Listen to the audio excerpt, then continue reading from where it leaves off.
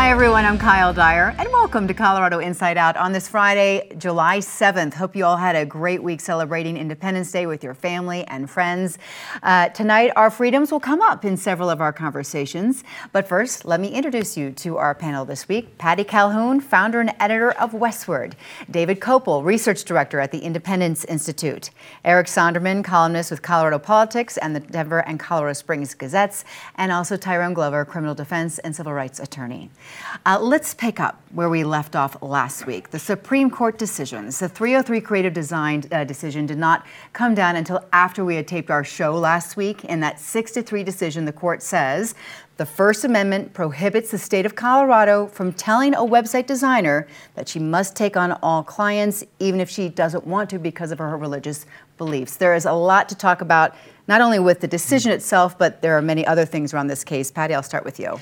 Well, last week I was sitting here talking about a decision that involved the web, and that was Sondermann versus Colorado, where the threats were made on the web, so they weren't as real as if they were made in person or through the mails. This is interesting because it also involves a web product. So what the court is saying is that you can't. It would violate the web designer's First Amendment rights to make her create a message that she didn't agree with.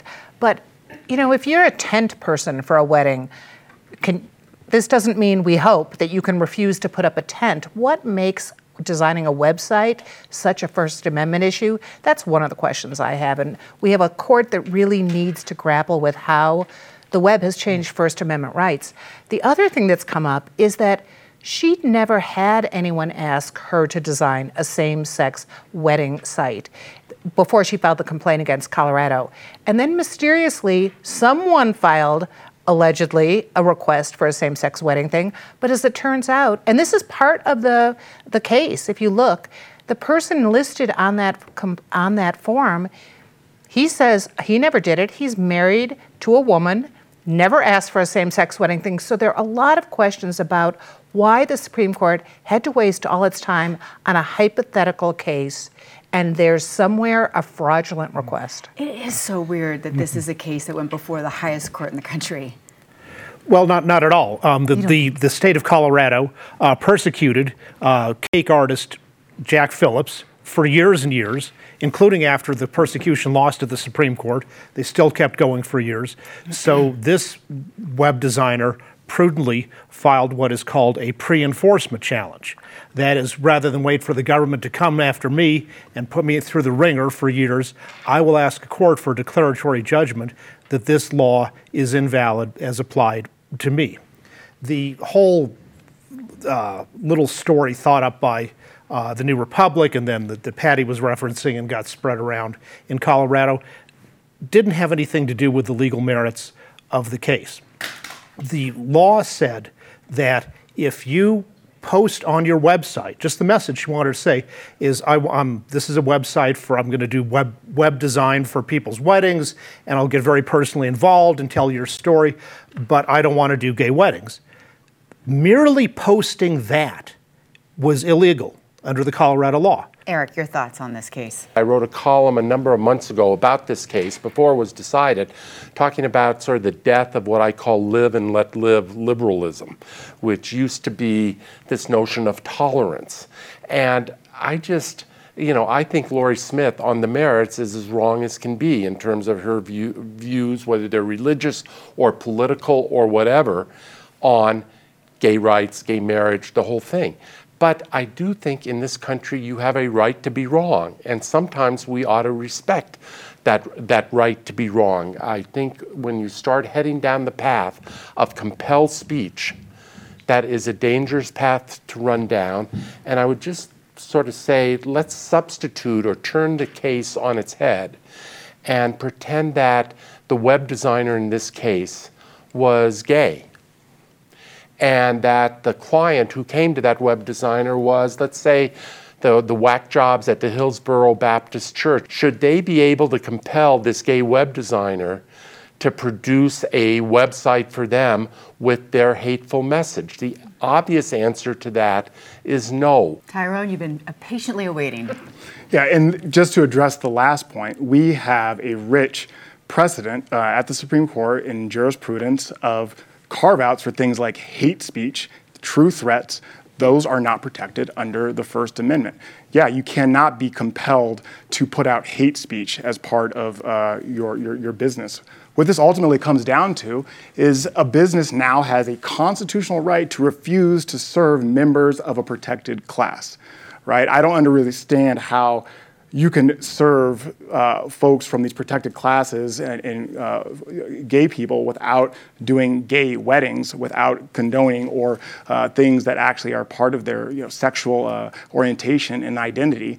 And from the very beginning, this whole case really was agenda-driven. It was brought by a religious advocacy group, the same folks that were behind the Masterpiece Cake Shop. And to tell me that the Supreme Court, the 10th Circuit and the Supreme Court would have taken standing on a case where there was no actual plaintiff or actual client, just purely on hypotheticals, where they were essentially given false pretenses to even bring the case and let it get all the way up to the highest court in the land. Yeah, I'm not buying it. And what this ultimately stands for is that now these folks have a constitutional right to refuse to serve those members. Mm-hmm. Well, I just wanted to say it's not like the Supreme Court has to take every case. They don't. They pick and choose. So when you're talking about an agenda, they chose to take this one that didn't have an actual complaint, except a fake one. And that's not a web hoax, David. That's in the court filings.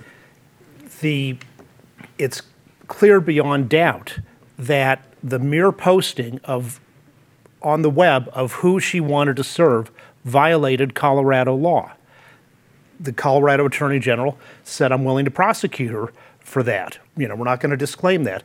That's standing. When you've got a law that stops you from doing something, and if you go ahead and do it anyway, and the attorney and the law enforcement officer says, sure, that could be prosecuted, that's a classic case of standing. That's not what I said. What I said is the whole thing about the complaint that was allegedly filed because someone wanted to have a gay wedding site. I agree. That's not a web hoax. That's real, that it's a fake in that filing. But it had nothing to do with the outcome of the case.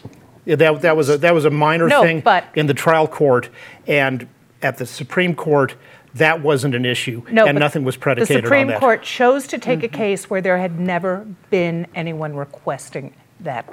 Sure, and if it had been fine for them to take that case, if we take these cases all the time when there's no actual aggrieved plaintiff, then why are they misrepresenting? Why are they fabricating this whole situation? Because they knew that they had to even get through the door.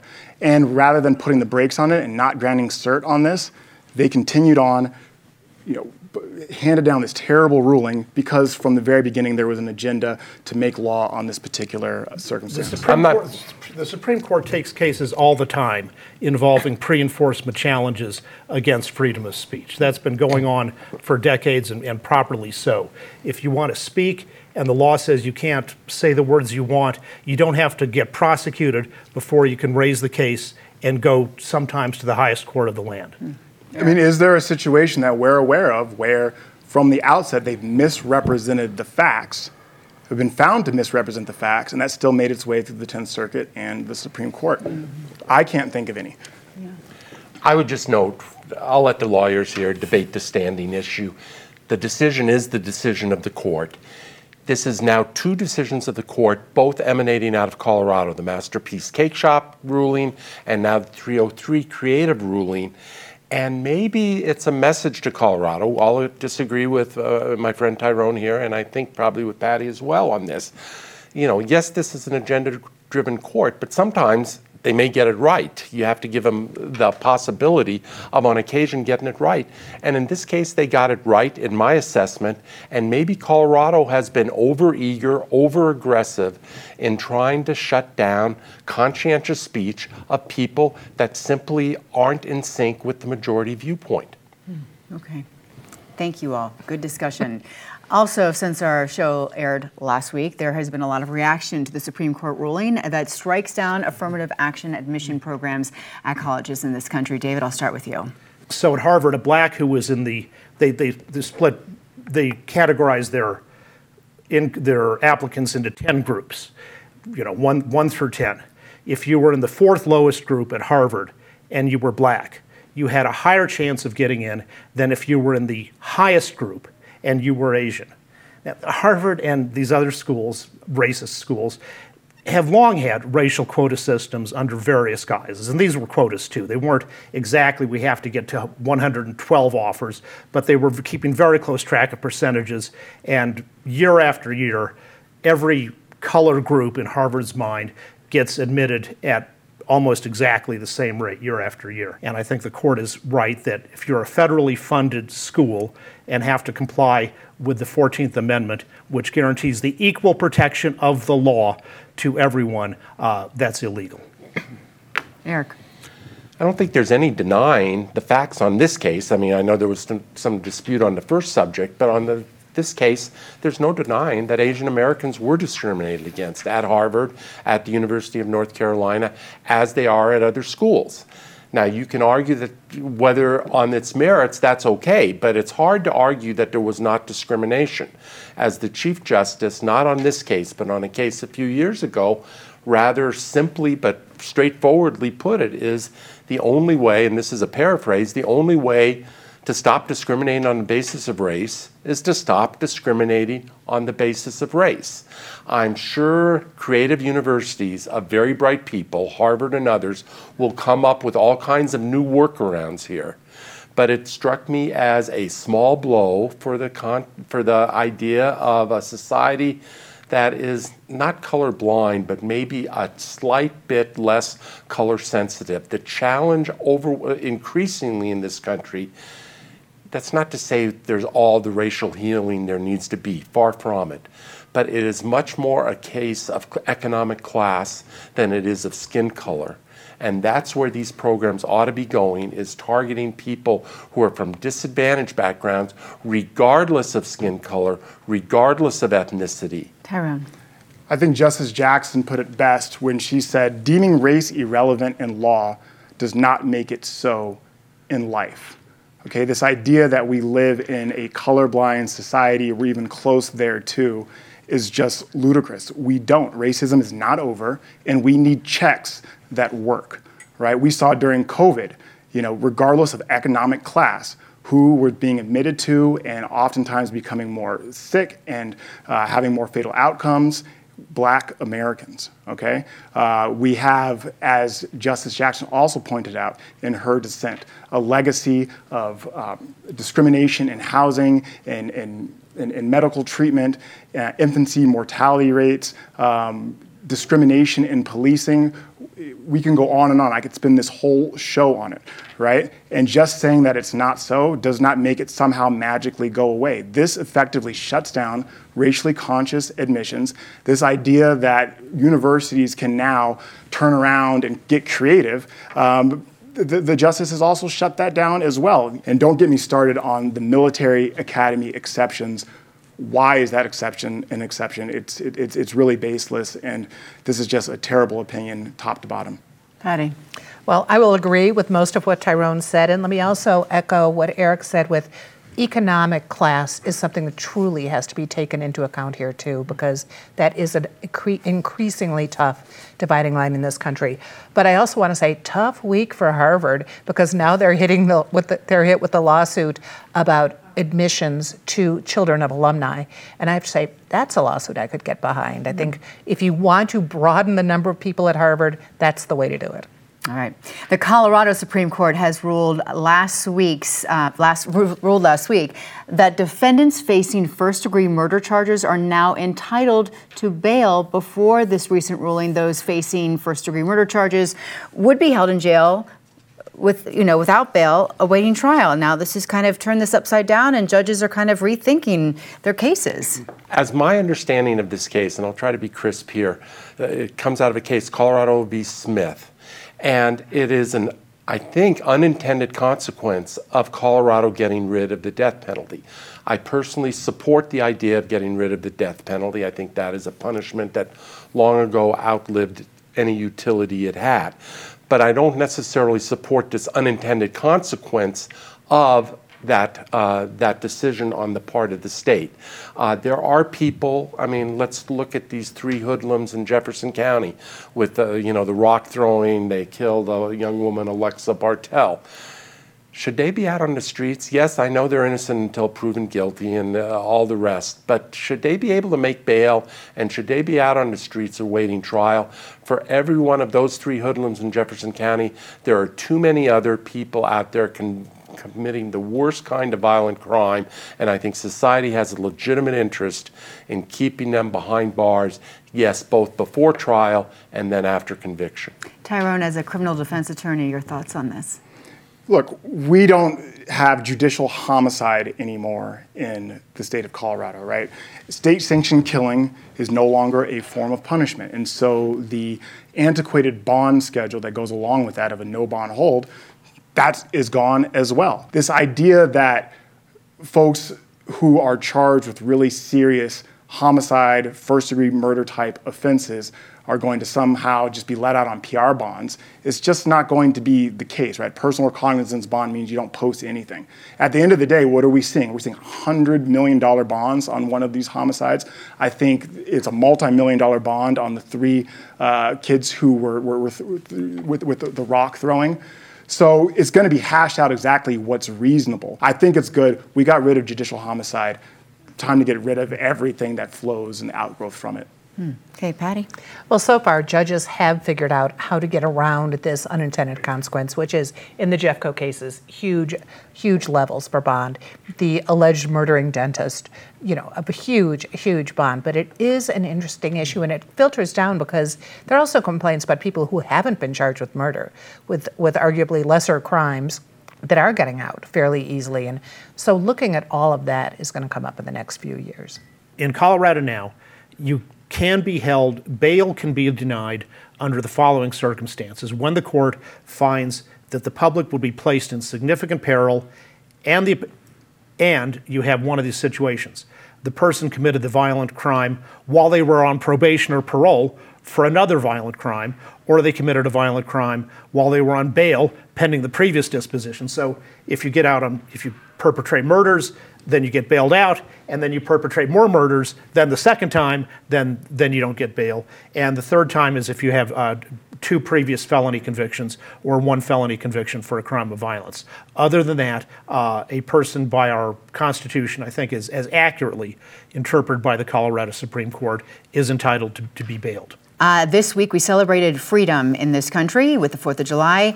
I want to revisit the idea of freedom of speech, which we talked about a little bit earlier. Under a new Colorado law, state employees can speak out against wrongdoings and file claims with the Department of Labor and Employment without the fear of retaliation, which has happened. Tyrone, let's start with you regarding this case. I mean, I think that this is a great case.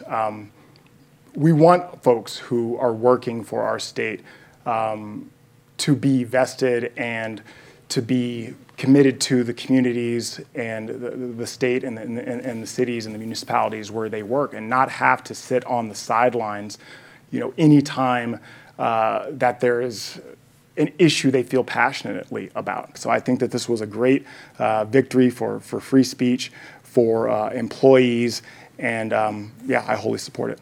Patty? Well, I have a good example with Carl Christian Krumpholz, a local cartoonist, did a feature for us in May of Casa Bonita. He got hit by a trademark infringement, a cease and desist letter from Etsy, urged by the owners of Casa Bonita because he dared to draw a picture of Casa Bonita, sell it on Etsy, as he does with all his great art of Denver, and he is now being threatened by the people who made fun of Casa Bonita in a cartoon 20 years ago. And they drew a Casa Bonita in that cartoon. Right. That's such an interesting case. Good article you wrote this week with a lot of detail. Thanks. David? I agree with Tyrone about Senate Bill 23-111, which, among other things, says that state and local government employees can't be punished for their off-the-job political activities. Maybe you can't engage in those activities while you're on the job, but if you're not at work, you should have the same freedom of speech rights as everyone else. And I would just say, sort of as a summation, it's 4th of July week here, a few days after the fact.